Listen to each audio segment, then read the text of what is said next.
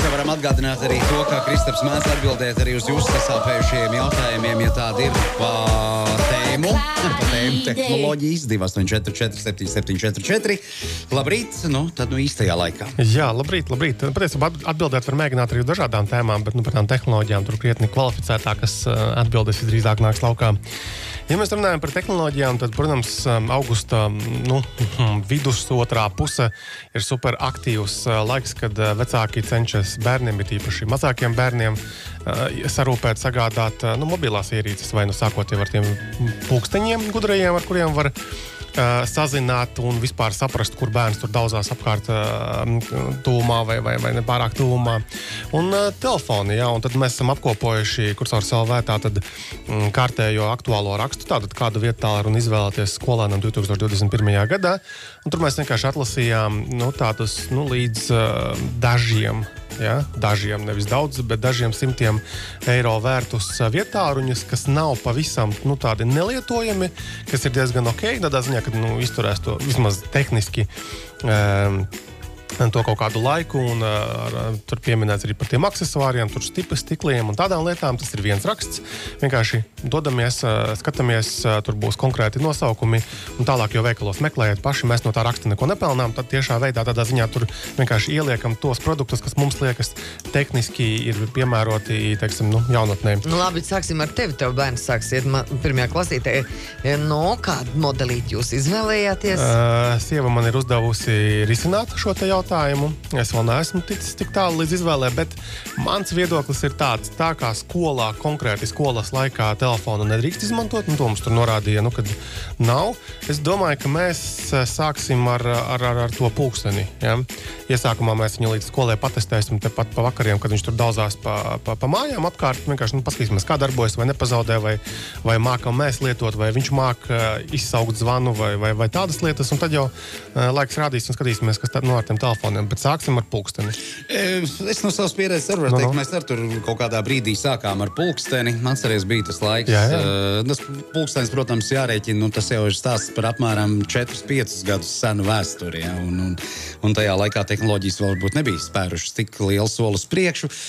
Pirmkārt, tas pulkstenis ļoti ātri apnika, jo viņš nebija ar tādām foršām fīčiņām, kā tu mēdz teikt. Ja? Un beigās, tas nebija laikam labākais risinājums. Tas, ko es varētu ieteikt bērni, ja viņi īpaši teikt pie sava pirmā tālruņa, jāreikinās, ka tas mūžs nebūs ilgs un nevajag baigi uzreiz sākt ar dārgo galu. Loģiski. Nevajag sākt no etiskā apsvēruma dēļ, tāpēc, ka es atceros, ka, tad nav noslēpums, ja es esmu jūrmalnieci, ja, un jūrmalā dzīvo dažādi cilvēki, arī ļoti, ļoti turīgi cilvēki, un mūsu skolā, arī klasē bija ļoti turīgi vecāku bērni, un skolotāji ar asarām acīs lūdzās, nepērkat bērnām pašu pēdējo iPhone modeli, jo viņam viņš pazūd, un bērns raud, pārdzīvo, un skolotāji iedzīvojas pamatīgā stresā, jo viņai jāmeklē kopā ar bērnu mobilais telefons, kas ir viņas 3 mēnešu alga apmērā. Tas no ētiskiem apsvērumiem arī tāds, teiksim, viens no variantiem ir, ka bērnam vai tiešām ir vajadzīgs tā tik dārgs bet drīzāk jautājums, ko man arī tāds, teiksim, līdzīgā situācijā esošs tētis prasīja, kāda tā situācija reāli tajās skolās, un tā kā, mēs pieauguši cilvēki, mums ir diezgan vienalga, ko tie apkārtējie domā par mums, par mūsu rīcību, par to, kas mums ir vai par to, kā mums nav. Bet kā ir ar tiem mazajiem bērniem, piemēram, tajā pirmajā klasē, vai tiešām tur ir tāds bullyings, mobbings, ka to citiem ir tie telefoni, nav svarīgi kādi, bet ka viņi ir. Un piemēram, tam vienam bērnam nav, viņam ir pulkstenis. Ir tā problēma, vai tas ir kā kur ļoti? Problēma. Katrā gadījumā es no saviem bērniem neko tādu neesmu dzirdējis, un viņi nav nekad gājuši skolu ar jaunākajiem modeļiem. Tajā pašā laikā pajautājot, es esmu dzirdējis, ka tur tiešām ir ļoti dažādi, tieši tāpat kā Baiba minēja arī man bērnu skolā, bet es to neesmu nekad dzirdējis kā tādu problēmu, ka man arī tagad vajag, jo ir kādam tā. Un mēs tās lietas kaut kā esam izrunājuši un nonākuši pie secinājuma, ka svarīgākais ir sazvanīties un tam līdzīgi, bet, tu pareizi teici, skolā jau tu nevari tālruni, tā brīvi visu dienu dzīvoties. Ir kaut kādi konkrēti laiki, ka tie tiek atļauti, vai kaut kādos garākos starpbrīžos vai tam līdzīgi. Tā kā, galvenais ir tā sazvanīšanas funkcija, lai bērns māki izslēgt, ieslēgt skaņu, kas ir svarīgi, un piezvanīt. Tas domāju, ka vienkārši šim augsim uz priekšu skatīsimies atkarībā no situācijas. Tā kā ierīces nopirkt var vienmēr, galvenais skatīties, kas tur tiešām ir nepieciešams. Tātad, tad pirmais raksts mums bija par to, kādu vietāru izvēlēties, vēl ir laiks un vēl ir iespēja iegādāties. Un otrs, kur tikko burtiski no rīta pirms radio raidījumā nopublicēja, tātad bērnu drošība internetā, lietotnes vietāluņiem un ekrāna laika ierobežošana. Arī super aktuāla tēma tiem vecākiem, kas vēlas tomēr kaut kādā mērā pakontrolēt, ko tad tie bērni savās viedierīcēs lieto, kādas lietotnes, cik daudz, kādu saturu, mājaslapas var vaļā, un tur ir drusciņi pieskārāmies, kā to mājās var organizēt, piemēram, kad arī, teiksim, rūteros, jeb bezvadu maršrutētājos var šo to piekonfigurēt, lai, piemēram, nebūtu tur tik viegli atvērt kaut kādas nešpatnes lapas vai kaut kādas lietotnes, un kā darbojas, piemēram, gan Androidiem, gan iOS lietotnēm, iPhone'iem šīs te ekrāna, tā laika uzskaitas lietotnes.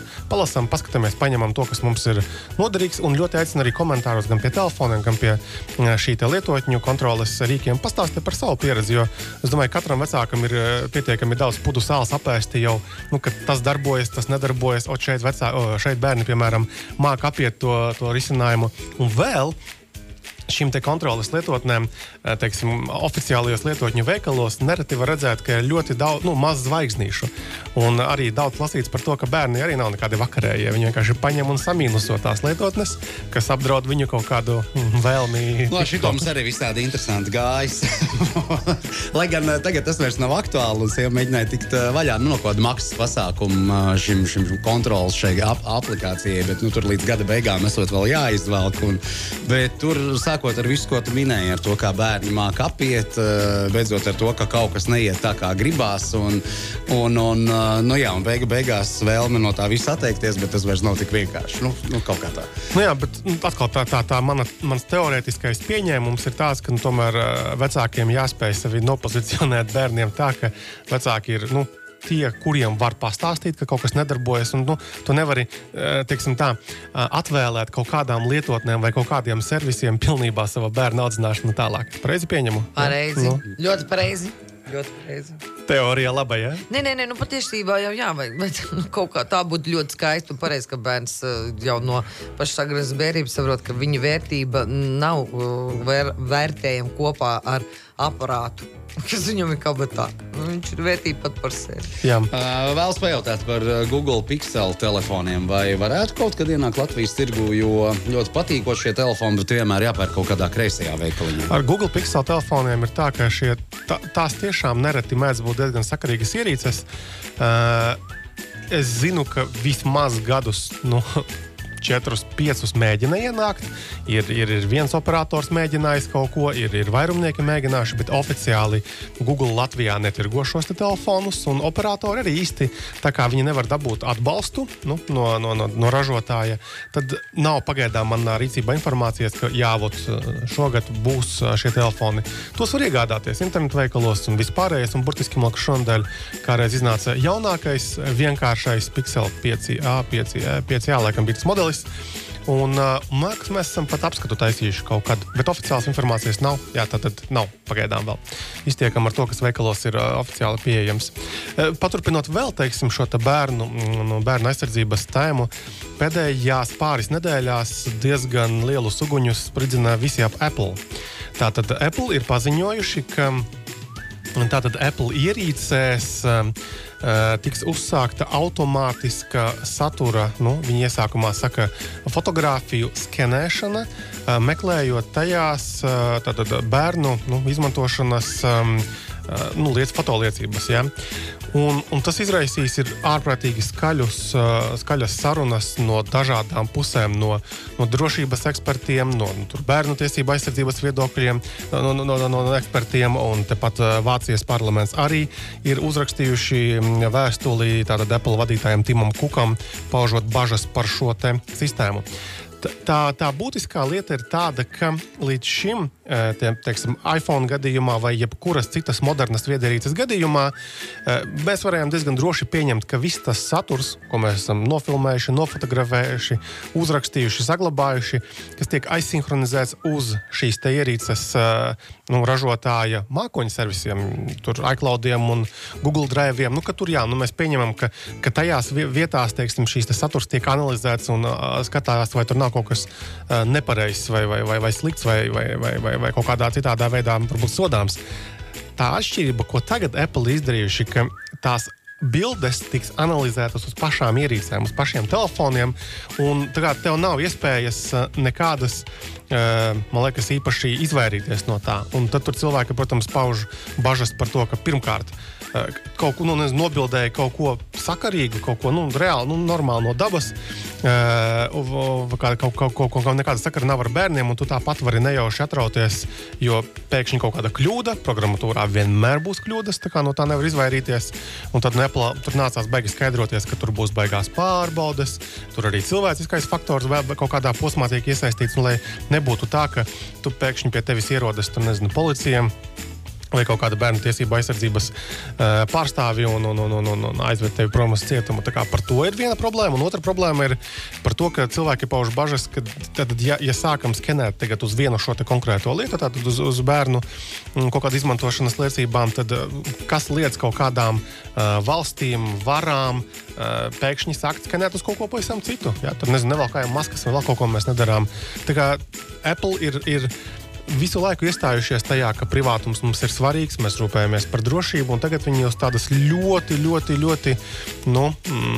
plāna ledus ir uzkāpuši ar šo te. It kā mērķis, protams, ir labs un cēls, un ir jārūpējas par mazāk aizsargāto drošību, bet redzēsim, kāda būs realizācija šim te. Tā kā internetā ļoti aktīvas diskusijas ir par šo te tēmu.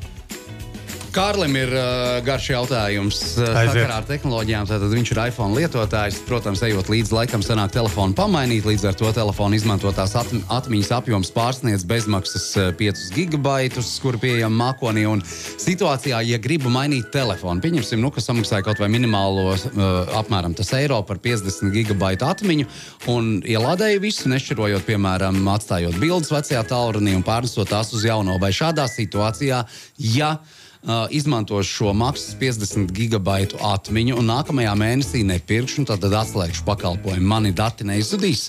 Respektīvi, vai ekonomējot līdzekļus un izmantojot papildus atmiņu, tikai uz datu pārnešanas brīdi netiek zaudēta daļa no datiem. Par kuru pakalpojumu traukšā bija garā komentāra sākumā? Mākonīti, ko tu piepēc klāt vietu iPhone'am. iCloudam, jā. Oi, jālasa no nosacījumi. Tiešām neatceros. Labi, tad nav jēga mēģināt atbildēt. Bet es pamēģināšu piefiksēt to jautājumu. Bet tiešām jālasa. Tur tiem mākoņu servisiem atšķiras, ko viņi dara ar datiem tajā brīdī, kad tu nemaksā. Daļa tur kaut kādu, tur nedēļas mēnesi kaut kādu, un tad izdzēš daļā gadījumu. Tur jālasa, kā kuram ir. Jā, tā, vēl tāds baigi interesantais toties skolai noderīga lieta ir tas, ka Google tātad ir arī starp saviem eksperimentiem izveidojuši tādu meklētāju programmā pieejamu interaktīvo ķīmisko elementu periodisko tabulu.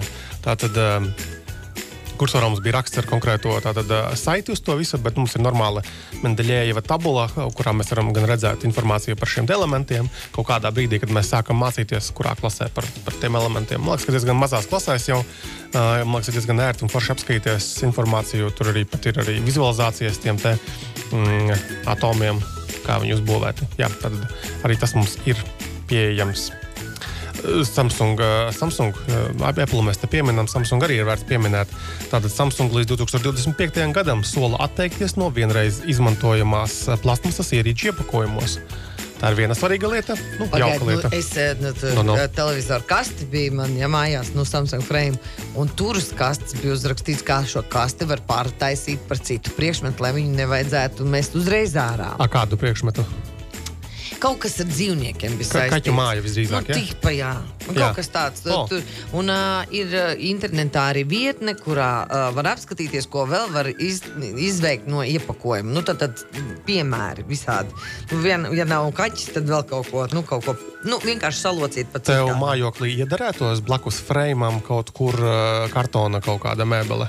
Tu zini, kā bija, kad man auga bērni maziņi. Protams, ka man bija visāds, visu kaut ko es ļāvu viņiem. Labāk, lai viņi ar marķieri apzīmē kasti nekā sienas, ja? Jā, bija visādas kastes. Jā, bērniem patīk štābīgas taisīt tieši tā no viss kā. Ja tur būs kaste, tad arī tajā atradīs pielietojumu. Klau, Kristap, tu iesāki par elektroauto tiltiņā. Aši vajag, jo klausītāji gaida. Viņi jau saprot, ka mums laiks iet uz beigām. Aiziet! to tēmu mazliet pašķetinām, jo, piemēram, tava piebilde par to liederīgāk naudas pielietojumu ir vietā. Kāds raksta no zaļās domāšanas aspekta, liederīgāk būtu investēt saules enerģijas attīstībā, bet izskatās, ka ir noticis labs autoražotāja lobijs. Tā raksta Jānis. Pareizi Jānis arī raksta, jo vairāk es par šo tēmu domāju, jo, zin kā, 10 miljoni tā individuāli raugoties liekas liela nauda, bet ja, teiksim, kaut kādu atbalsta programmu veidojot, man liekas, ka tā nav tāda ārprātīgi milzīga nauda, kas spēja aptvert, piemēram, tur daudzus tūkstošus arī cilvēku. Tāpēc ir vienmēr, vērts padomāt, kur viņu pielietot. Tas, kas ir skaidrs, ka ir jābūt daudz un dažādām aktivitātēm, un patiesībā tās jau arī notiek. Tur Altums par energoefektivitāti domā un rūpējas, teiksim, tā visa tā mājas siltināšana.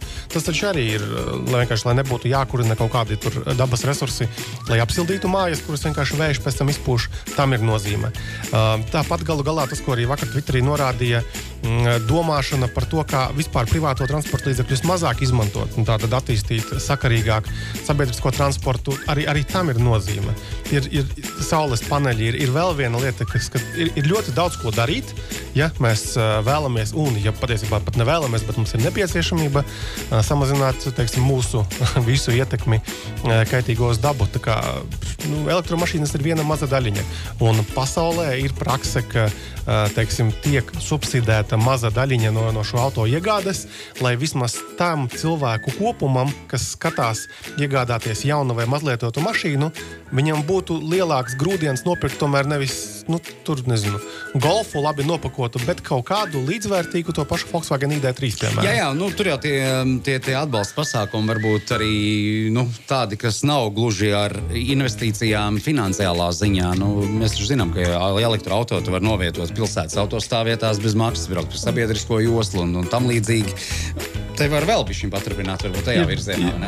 Daudz, jā. Un, protams, kaut kādā, viss dzīvē ir mainīgs. Kaut kādā brīdī, kad, teiksim, pārāk daudz paliks, teiksim, šo elektroautomašīnu, mainīsies gan šī te labumi, kaut kas tiks ņemts nost, kaut kas tiks likts klāt. Tāpat ir jāparedz, ka elektroenerģijas cenas tikai pieaugs. Viss ir mainīgs. Galvenais, lai kaut kas kustās un kaut kas beidzot taustāms tiek realizēts, jo atbalsts, teiksim, šo te bezizmešu automašīnu vai mazizmešu automašīnu iegādēji reāli Latvijā ir bijis tikai viens, un toreiz bija tā KPFI programma pirms jau ļoti daudziem gadiem, kas to pirmo kaudzīti ar elektromašīnām Latvijā atgādāja. Ir jābūt tādām lietām kopumā arī. Noslēdzam šo sarunu. Paldies. Esam ieskrējušies ļoti, un nākamā ceturtdiena nāks ar jaunām vēsmām, jo tā jau arī ļoti mainīga pasauli, kur tu pārstāvi. Jā, tā.